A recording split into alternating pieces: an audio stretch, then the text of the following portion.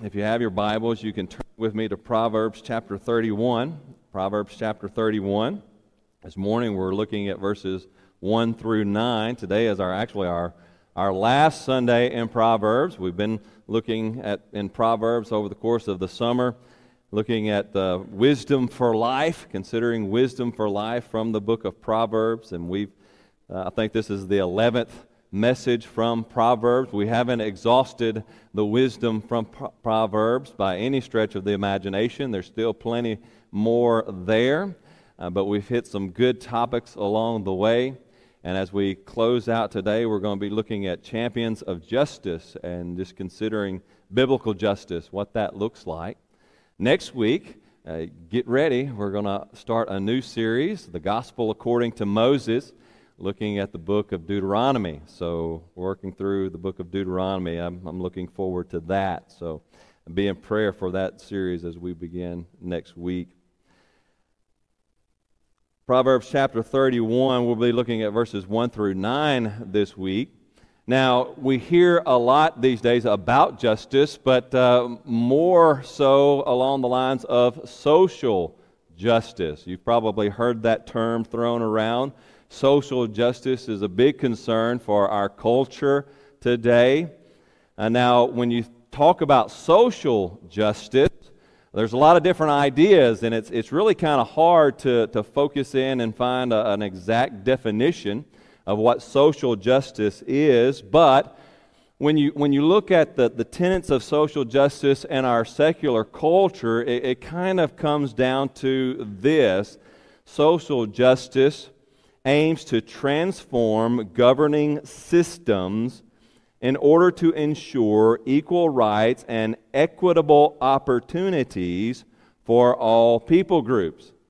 So I'll just say that definition again. Social justice, as we see it in our culture, most readily in our culture, aims to transform governing systems in order to ensure equal rights and equitable opportunities for all people groups. So think about that. What does that look like? Let's break it down. And one of the big things that we hear in relation to social justice, and you've probably heard this term before if you listen to a lot of news, you've heard about critical race theory. Critical race theory is kind of the driving philosophy around social justice in the realm of racial issues and racial discrimination. And so you can kind of take this system of critical race theory and just kind of transform it in different ways to other groups that people want to talk about social justice for, and you kind of get the same thing. So social justice, kind of in a nutshell, breaks our culture down into, breaks the population of the world down into two opposing groups. All right? So social justice breaks the world down into oppressors and oppressed. Oppressors and oppressed. Now, the gospel says there is neither Jew nor Gentile nor Greek. There's no slave nor free, but we're all one in Christ. But social justice breaks things down into two groups: oppressors, oppressed. And so you have these people who are on top. They're the oppressors. And they're keeping the oppressed people down. They're keeping them beat down. And so the way you've got to overcome this system that is built upon the oppressors and the oppressed is to bring in not just equality, but equity. Not just equality, but equity. Now, we live in the land of the free, and we want equality in America, right? Everyone has equal rights in America. That's what we strive for. But social justice says equality is not enough. It's not enough that we all have the equal opportunity in the world. There has to be equitable opportunities in the world. And so for social justice, if you have the oppressor and the oppressed, the oppressor has an advantage. in the world, in the systems of the world, the oppressor has an advantage. And so in order for the oppressed to come out of oppression, then you got to take something away from the oppressors and give it to the oppressed, so that they're brought up to the same level as the oppressor. And so if you Google social justice, or you Google critical race theory, you'll get a cartoon that's a popular cartoon, and you have three guys sitting there at the fence watching a baseball game. And one guy, he's 6 foot tall, and so the fence, they're looking over the fence, and so the fence comes to about here on the 6 foot guy. And then you have one who's about 5 foot, so he can kind of stand up on his tippy toes and kind of maybe get over the fence a little bit, and see part of the game. And then you got this other guy, he's about 4 foot tall, and so he can't see anything. There's no hope of him getting over the fence. And so equality would be that you give each person a box to stand on, right? That's equality. They all three have the same opportunity. But equity says the 6 foot guy, he doesn't need the box. And so you take the box from the 6 foot guy. The 4 foot guy, he needs the box so that he can see. So you give him his box.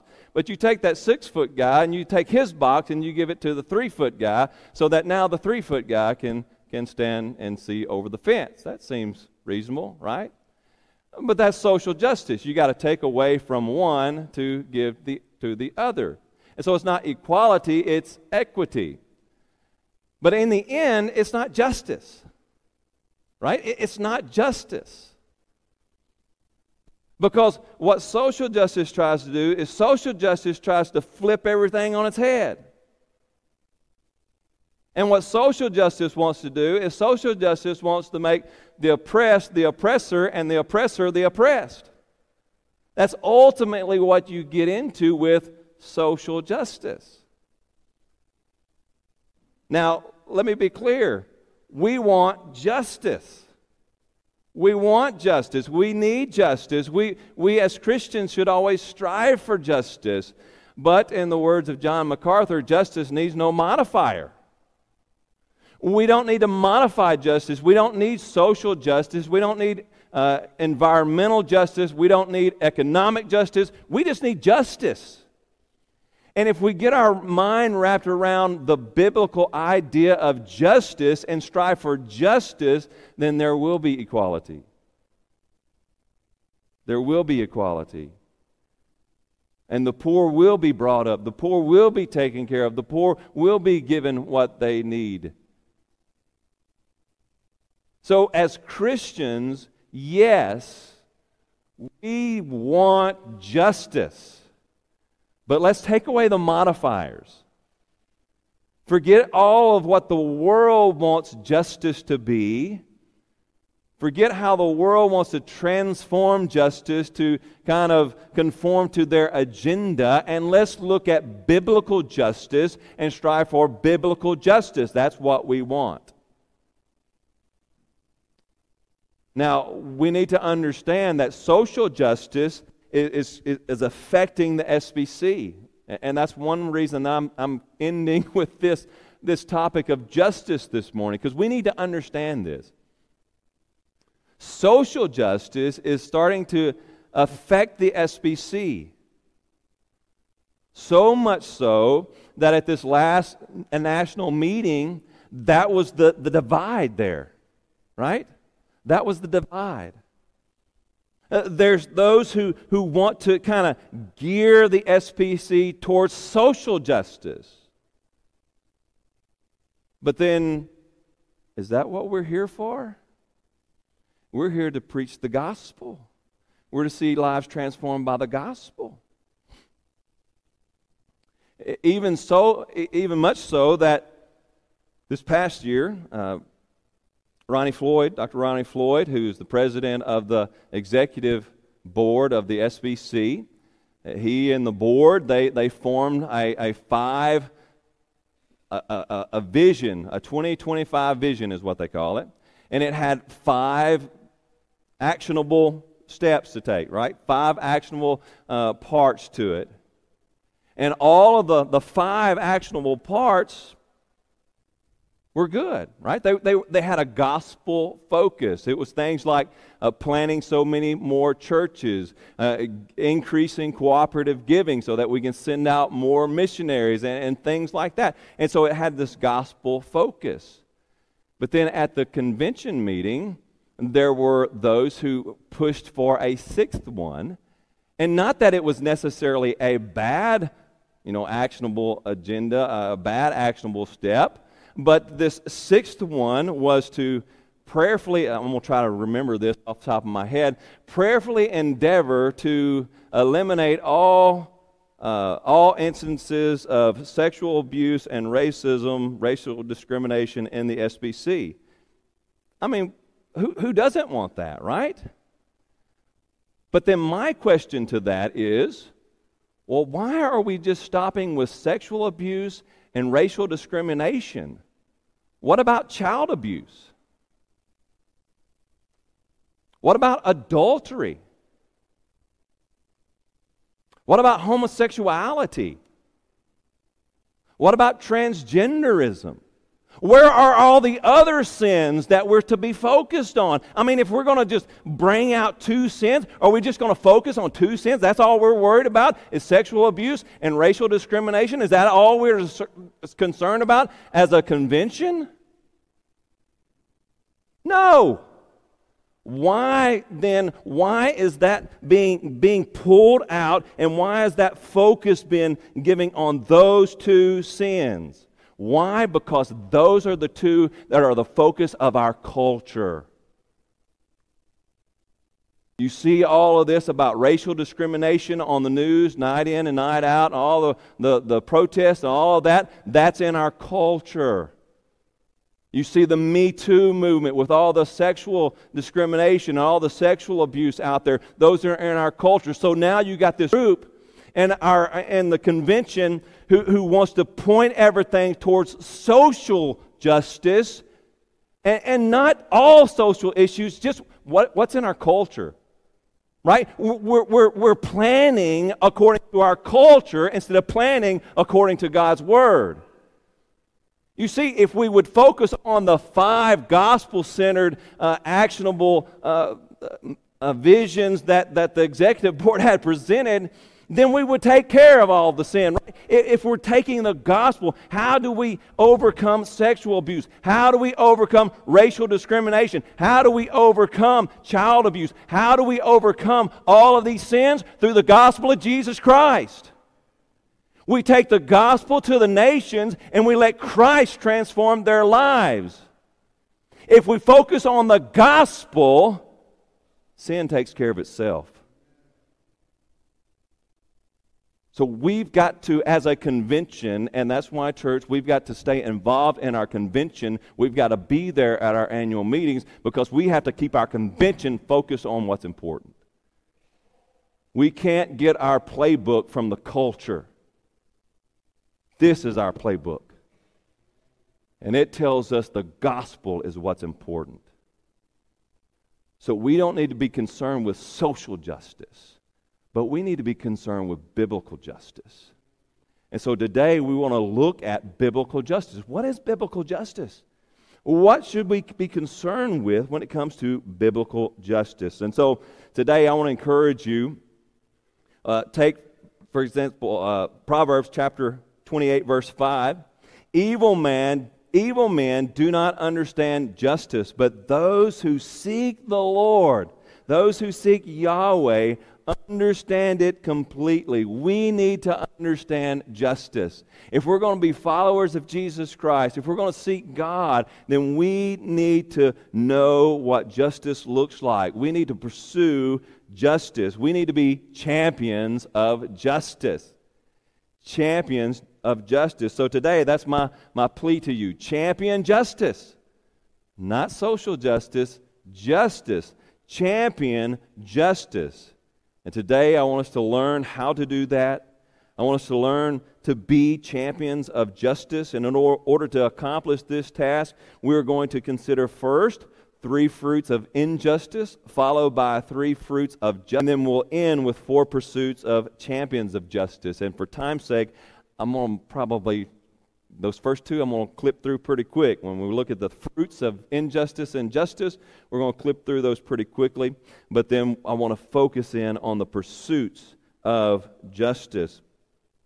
So if you found your place there in Proverbs chapter 31, please stand with me in reverence to the reading of God's holy word.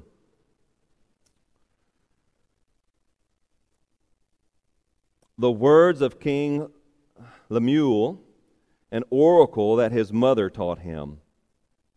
What are you doing, my son? What are you doing, son of my womb? What are you doing, son of my vows? Do not give your strength to women, your ways to those who destroy kings. It is not for kings, O Lemuel. It is not for kings to drink wine, or for rulers to take strong drink, lest they drink and forget what has been decreed, and pervert the rights of all the afflicted. Give strong drink to the one who is perishing, and wine to those in bitter distress. Let them drink and forget their poverty and remember their misery no more. Open your mouth for the mute, for the rights of all who are destitute. Open your mouth, judge righteously, defend the rights of the poor and the needy. Let's pray. Heavenly Father, we thank you for your holy, inspired, and inerrant word. And Father, as we look at justice today, Lord, we pray that we would become champions of justice, of biblical justice. Lord, teach us today what that looks like. Through the text that we will be reading, teach us, O Lord. May we learn from your word, and may we be champions of justice. This I pray in Christ's name. Amen. You may be seated.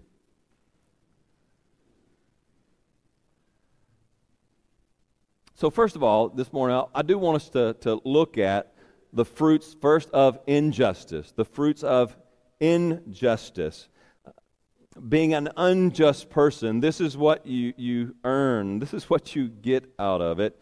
First, the first fruit of injustice is divine curse. It's divine curse. Proverbs 3:33, the Lord's curse is on the house of the wicked, and he blesses the dwelling of the righteous. The Lord's curse is on the house of the wicked. And as you read the book of Proverbs, you see quickly that those who are wicked, the unjust, are among the wicked, right? The unjust are wicked in the sight of the Lord. Those who show partiality, those who do things that are unrighteous. And so there is the divine curse, the curse of the Lord upon those who are unjust in their dealings. So there's the divine curse. There's also divine separation. Divine separation. Proverbs 17:15 says, he who justifies the wicked and he who condemns the righteous are both alike an abomination to the Lord. An abomination to the Lord. There's this separation. There's divine separation. Now, a few weeks talk about this word abomination. What does the word abomination mean? Well, something that is abominable to the Lord means that he hates it. He despises it. And the reason God hates it, the reason he hates injustice, the reason he despises injustice is it's contrary to his nature. It is absolutely, totally contrary to his nature. God is a just and righteous God. He can't stand injustice. Therefore, because God hates injustice, because it's so contrary to his nature, he can't be involved in anything that's unjust. You think about oil and water, right? They don't mix. You take a glass and you pour oil and water in it, and what happens? Oil sinks, the water rises, right? They separate because they're contrary and saying that this is an abomination to the Lord. He hates it. He despises it because it is absolutely, positively contrary to His nature. He can't be in it. And so let me tell you, even if you go out and you begin to do things in an unjust manner, God can't be with you. He's going to distance Himself from you. That's going to affect your relationship with Him. Be careful. Pursue justice and try to weed out every injustice in you. So there's the divine curse, there's divine separation, and then finally, number 3 here, there's divine destruction. Divine destruction.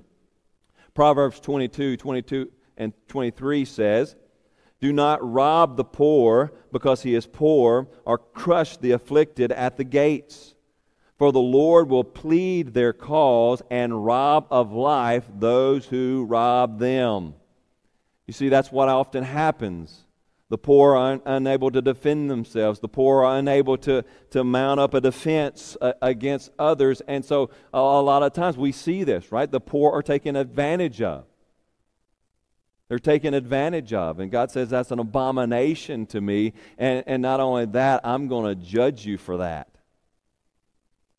If you're taking advantage of the poor just because they're poor, just because they're not able to defend themselves against you, God's going to judge you for that. There's going to be destruction. As our text says, He will take away your life. You rob the poor of their possessions because they're poor, because they can't do anything about it. God will rob you of your life. How many times have we treated the poor with contempt? How often have we treated the most vulnerable in society with contempt?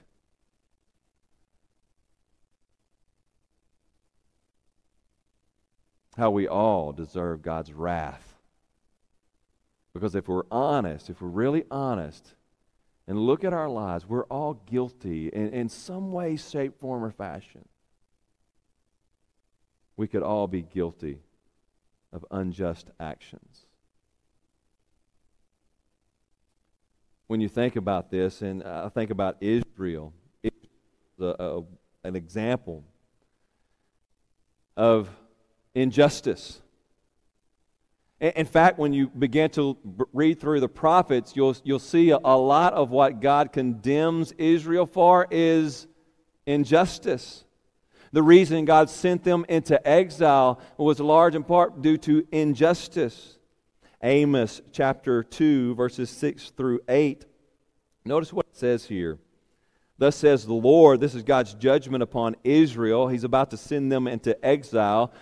"For 3 transgressions of Israel, and for 4 I will not revoke the punishment," the judgment, "because they sell the righteous for silver and the needy for a pair of shoes."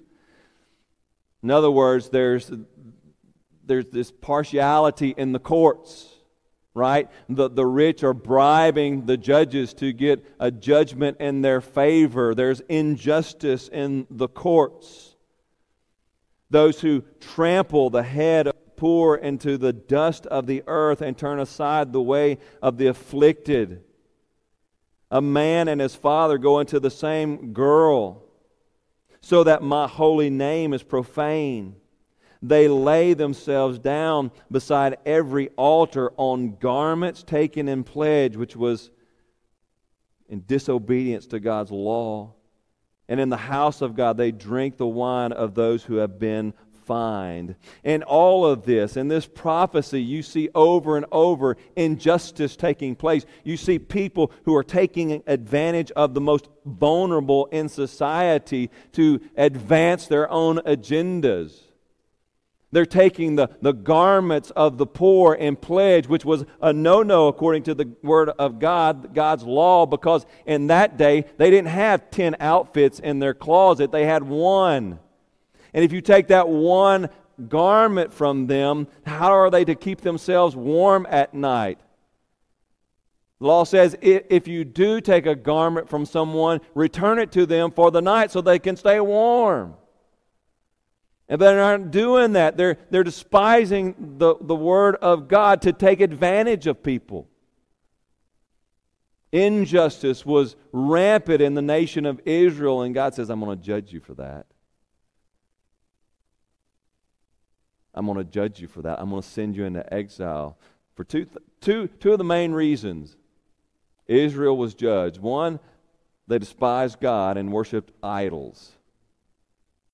Two, they took advantage of people. They took advantage of the most vulnerable in society. Instead of loving God and loving their neighbor as themselves, they despised God and they despised others so that they could advance their own purposes. And God said, I'm sending you in exile. I'm going to destroy you because of your lack of love for me and your lack of love for others. So the fruits of injustice, divine curse, divine separation, and divine destruction. Now let's consider the fruits of justice. The fruits of justice. And these compare, or these are in contrast to the fruits of injustice. First, there's divine blessing. Divine blessing instead of curse.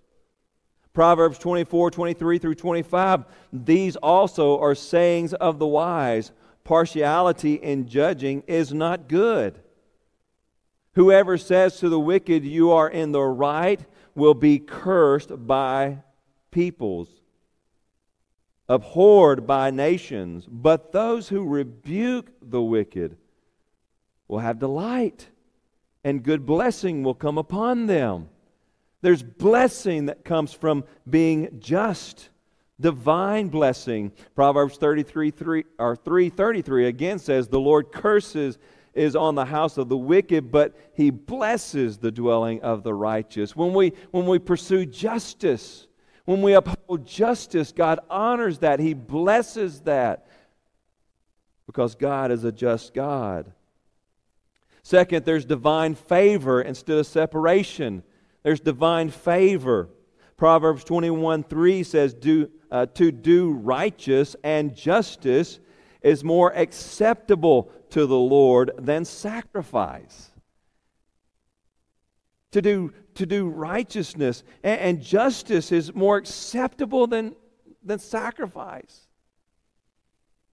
How many times in the Old Testament did God get on to Israel for honoring Him with their lips, for coming to church, for singing praises, for going through all the motions, yet going out and treating others with contempt, taking advantage of people who are vulnerable? God gives His favor to those who seek justice. He blesses those who pursue justice. So there's divine blessing, there's divine favor, and third, there's divine protection instead of destruction. There's protection instead of destruction. Proverbs 28:16, a ruler who lacks understanding is a cruel oppressor, but he who hates unjust gain will prolong his days.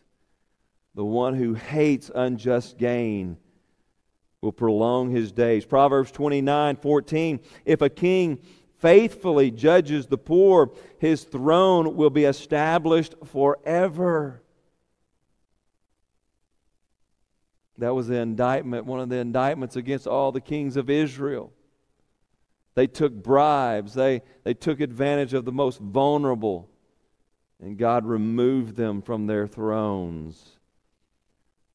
So there's the three fruits of injustice that there's more. We could have listed more, but I just did these three in comparison. There's the fruits of injustice, divine curse, divine separation, and divine destruction. And then the three fruits of justice, divine blessing, divine favor, and divine protection. Of course, there is only one perfect, just king, and one perfect and just man who has ever walked this earth, and that was Jesus Christ. Psalms 9:7-8 says, "But the Lord, Yahweh, sits enthroned forever. He has established His throne for justice, and He judges the world with righteousness. He judges the people with uprightness." And Jesus is Yahweh incarnate, Yahweh in the flesh. And He has established His just throne for all of eternity. And one day He will sit upon His throne and judge all of the world. Every man and woman who have ever lived, He will judge them according to His righteous rule. Injustice in His court. But each person will get what they rightly deserve. And if you want to experience the fruit of justice, and if you want to experience the fruit of justice, if you want to experience the fruit of justice in your life, then friend, follow the example of King Jesus. You see, that's where it starts. Because we're all born with a natural tendency towards injustice. We're all born with that natural tendency to take care of me, to do whatever I can to advance my cause, even if it means taking advantage of someone else. We all have that tendency. And the only way to escape that, truly escape that, is to trust in Jesus Christ, the one who performed perfect justice, lived in perfect righteousness, and performs perfect justice in everything that He does. He did it perfectly for us. And He went to Calvary's cross and He died for our guilt of injustice, so that we might be found just in Him. For all have sinned and fallen short of the glory of God, and are justified by God's grace as a gift through faith in Jesus Christ. If you want to experience the blessings, the true fruits of justice, start by trusting in Jesus. Start by surrendering your life to Christ.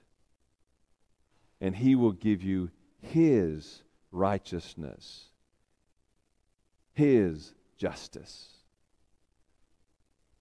So we see the fruits of injustice and the fruits of justice.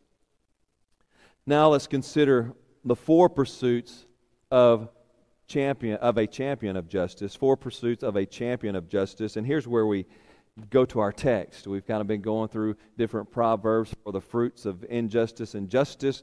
Now let's focus in on our text to see four pursuits of a champion of justice. The first pursuit of a champion of justice pursues virtue.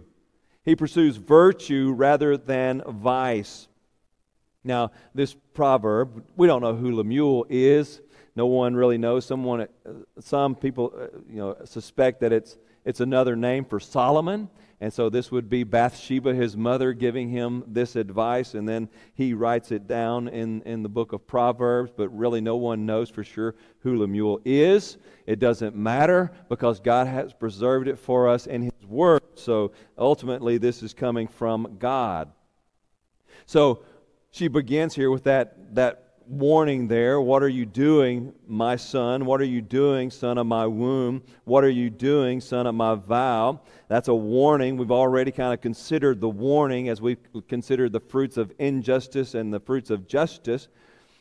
But then she moves in verse 3, do not give your strength to women, your ways to those who destroy kings. It is not for kings, O Lemuel. It is not for kings to drink wine or for rulers to take strong drink. In other words, what she's saying here, King Lemuel, you need to pursue virtue instead of vice. When she talks about women here, she's about enjoying the wife of your youth, which other proverbs tell us to do. She's talking about women in general. And this is talking about, they had concubines and all of that sort of thing. And we know that Solomon, he didn't take this advice very well because he had over 400 wives and so many concubines. And so he gave his strength to women who would take him away from following the Word of God. Virtue. You have to pursue righteousness before God. Of course, Jesus is our perfect example of virtue. Hebrews 4:15, for we do not have a high priest who is unable to sympathize with our weak in every respect, has been tempted as we are in, yet without sin. We need to understand that Jesus was tempted. He was tempted towards sin, just like each and every one of us are tempted to sin. That little episode there at the beginning of his ministry with Satan, that wasn't the end of his temptation. That wasn't, one and done. He was good for the rest of his life. He was tempted throughout his life. Yet he met every temptation with virtue. He followed the commands of the Lord, and he faced temptation, yet he never, ever sinned. Now, we're not going to be perfect like Jesus. Absolutely not. We can't be. That's out the door. We can't be perfect like Jesus. We'll never be perfect like Jesus. But I want you to know this, dear Christian. Jesus has given you power over sin and temptation.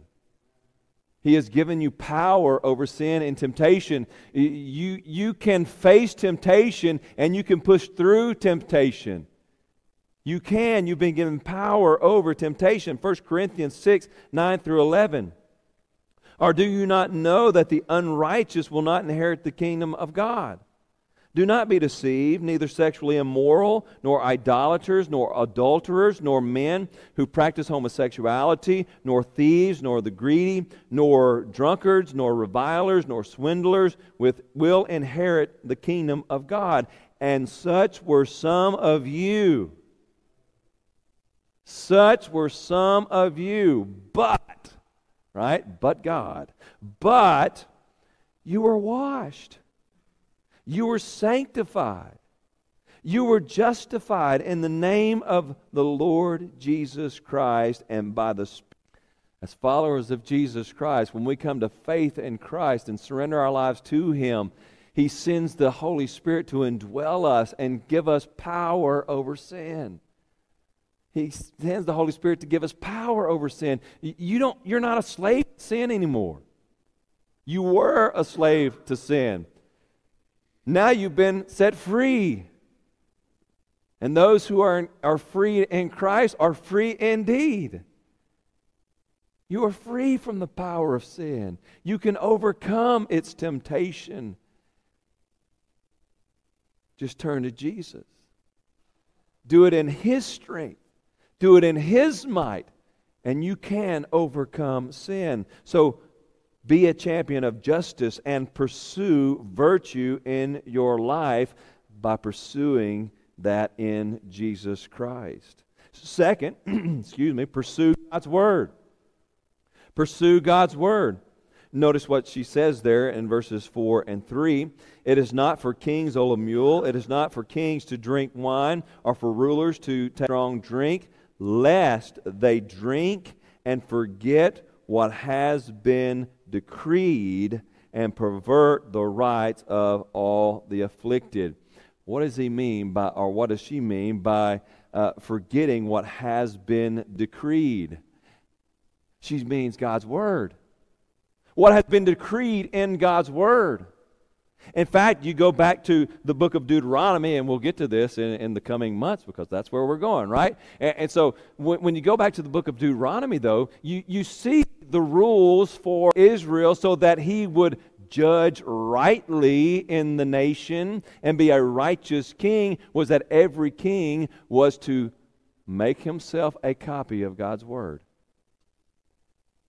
He was supposed to take the manuscript, right, out of the temple, and he was to bring it into his house, and he was to take his little pen, whatever that looked like, and he was to write his own copy of the law of God. the first 5 books of the Bible. He was supposed to do that so that he would know it, and so that he would have his own personal copy there to refer to when he was making judgments, when he was making rulings in the nation of Israel. And so what she is saying there, that you don't need to forget God's Word. You need to remember God's Word. You need to pursue God's Word. You need to make that a part of your DNA. You need to make that a part of your life. When you make a decision, it's based upon God's Word. It's not based upon feelings. It's not based upon your wants and your desires. It's not based upon this guy's got enough money to pay you to go his way. It's not based on anything but God's Word. And we've got to be the same way. When we go out into our culture and we engage our culture, because we are called to engage our culture, light in the world. But as we go out and engage our culture, we don't go out and engage our culture in light of the critical race theory. We don't go out and engage our culture according to any other theory, man-made theory. We engage our culture according to God's Word. What does God's Word say? How should we relate to other races according to God's Word? How should we relate to the poor according to God's Word? How should we relate to those who are different to us according to God's Word? Everything comes back to God's Word. That's why our number one core value is biblical teaching. Because everything we say and do should be based upon fruits of God's Word. Dear friend, get into God's Word. Study it on your own individually. Come to Wednesday night Bible study, especially you men. Man, I want to see you there. We need to have a full class, because you're to be the leaders of your household. How are you going to lead your household if you don't know God's Word? We're in God's Word. We're going to be in God's Word, and we're going to study God's Word together. Come study God's Word. Be involved in life groups where you're studying God's Word in that group. Take every advantage that you can to get into God's Word and make it a part of the DNA of your life. Pursue God's Word. Be a champion of justice by pursuing virtue, pursuing God's Word. Number 3, a champion of justice pursues advocacy for the vulnerable. A champion of justice pursues advocacy for the vulnerable. God calls us to that. He calls us to take care of the vulnerable and to advocate for the vulnerable. Look at verse 8. Open your mouth. That's a command there. That's an imperative. Open your mouth for the mute, for the rights of all who are destitute. Those who can't speak for themselves, you need to be their voice. Those who have no voice, you're it.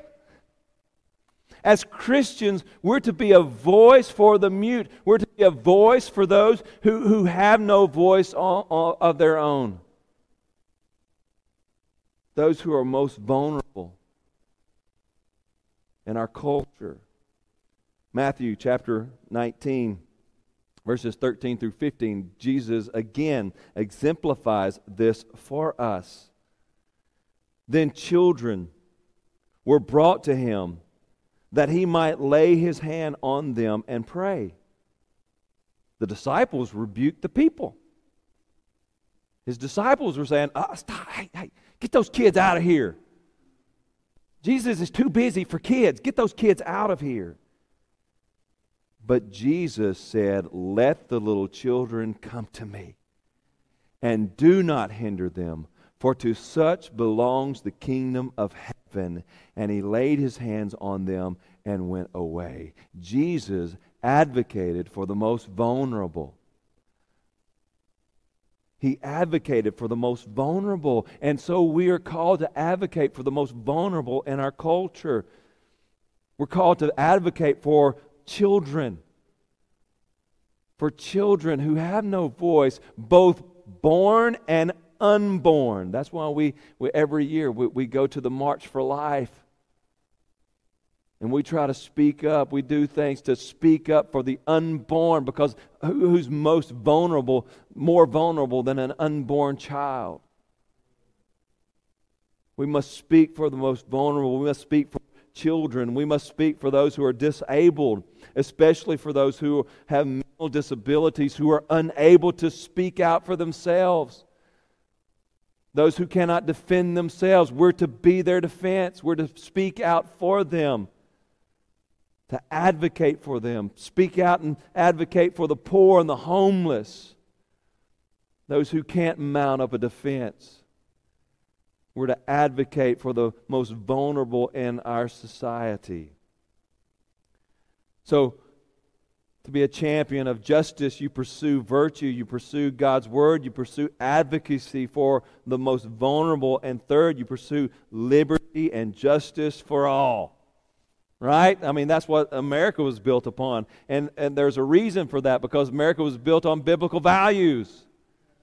We're to pursue liberty and justice for all.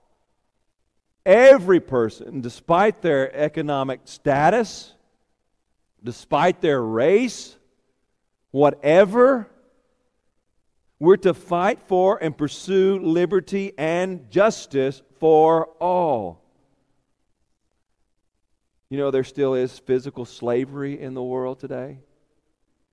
And not just over yonder somewhere. Not just over in Africa or Middle East or somewhere far off. It's right here in America. I don't know if you were reading there on the screen and that opening section there on the prayer for Georgia Burnett Missions, but on one of the first slides there it talked about a ministry in the Louisiana Baptist Convention that reaches out to those who are women who are being sexually trafficked.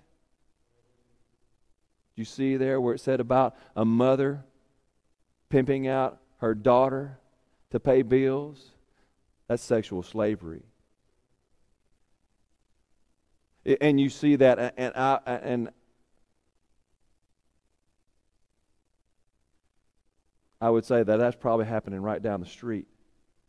That's not just in New Orleans or Baton Rouge. That's happening here, where little children are being pimped out for drug money and everything else.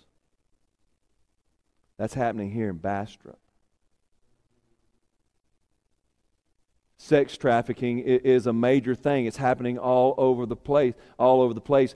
Interstate 20 is a major fairway for sex trafficking.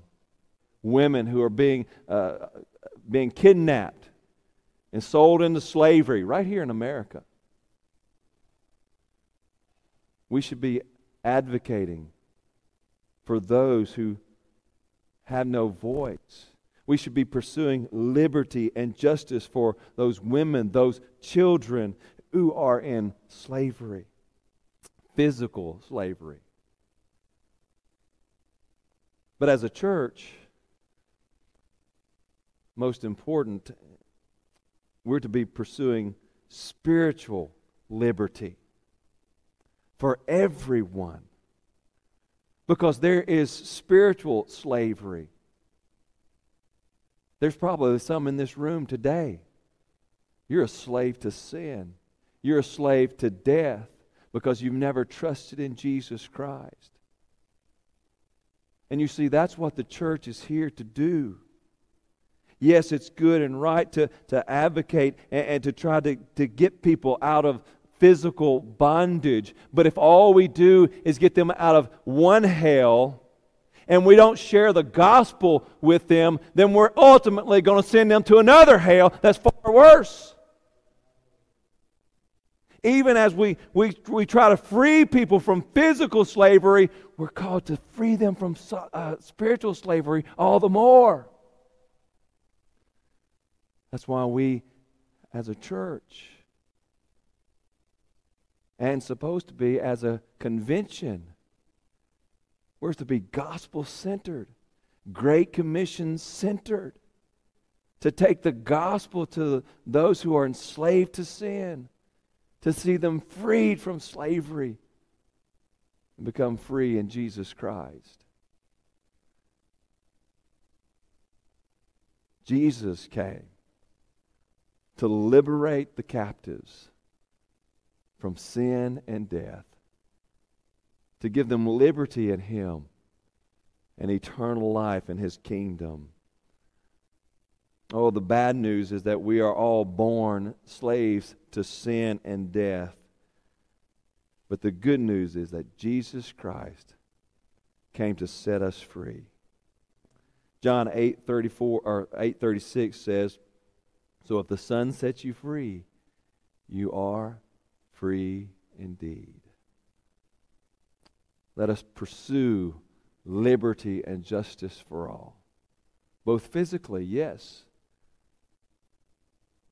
but most importantly, spiritually, setting people free from sin and death.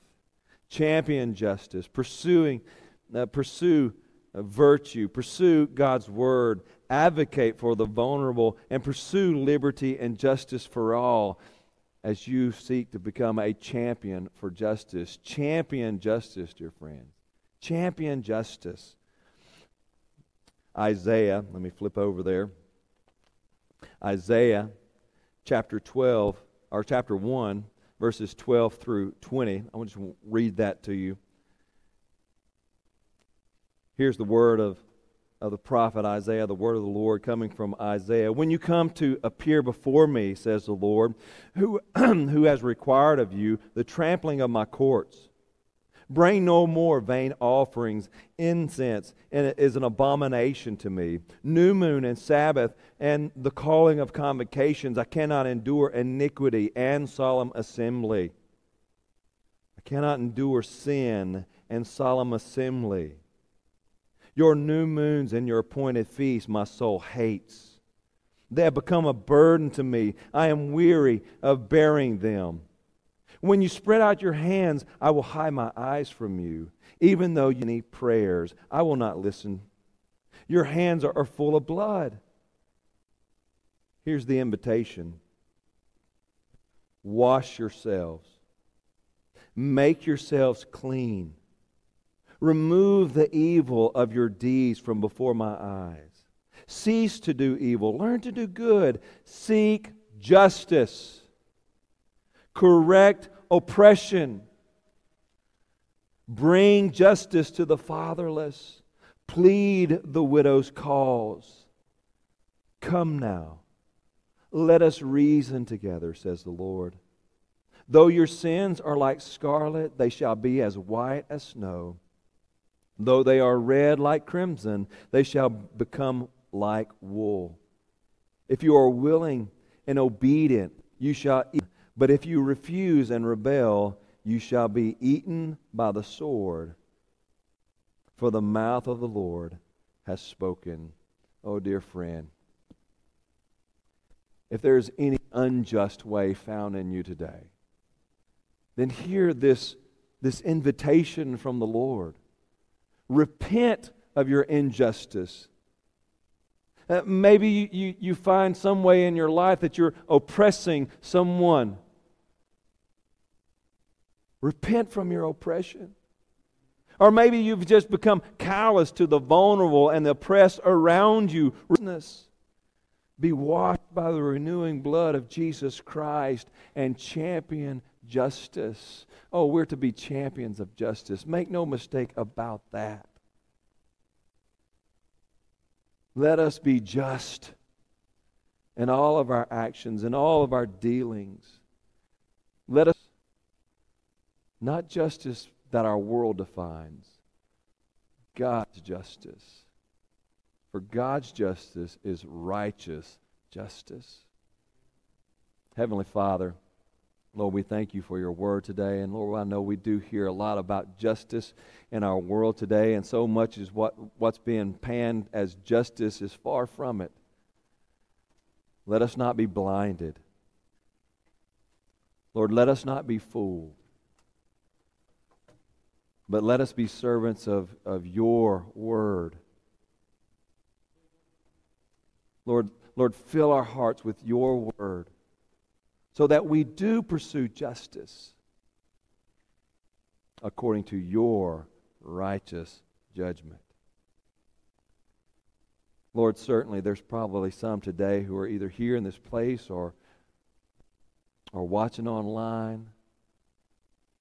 Lord, if any have never trusted in Jesus or they're in slavery to sin, I pray, oh Lord, that you would free them in Jesus Christ. Let them turn to Jesus, trust in Him. In Jesus. This I pray in Christ's name. Amen.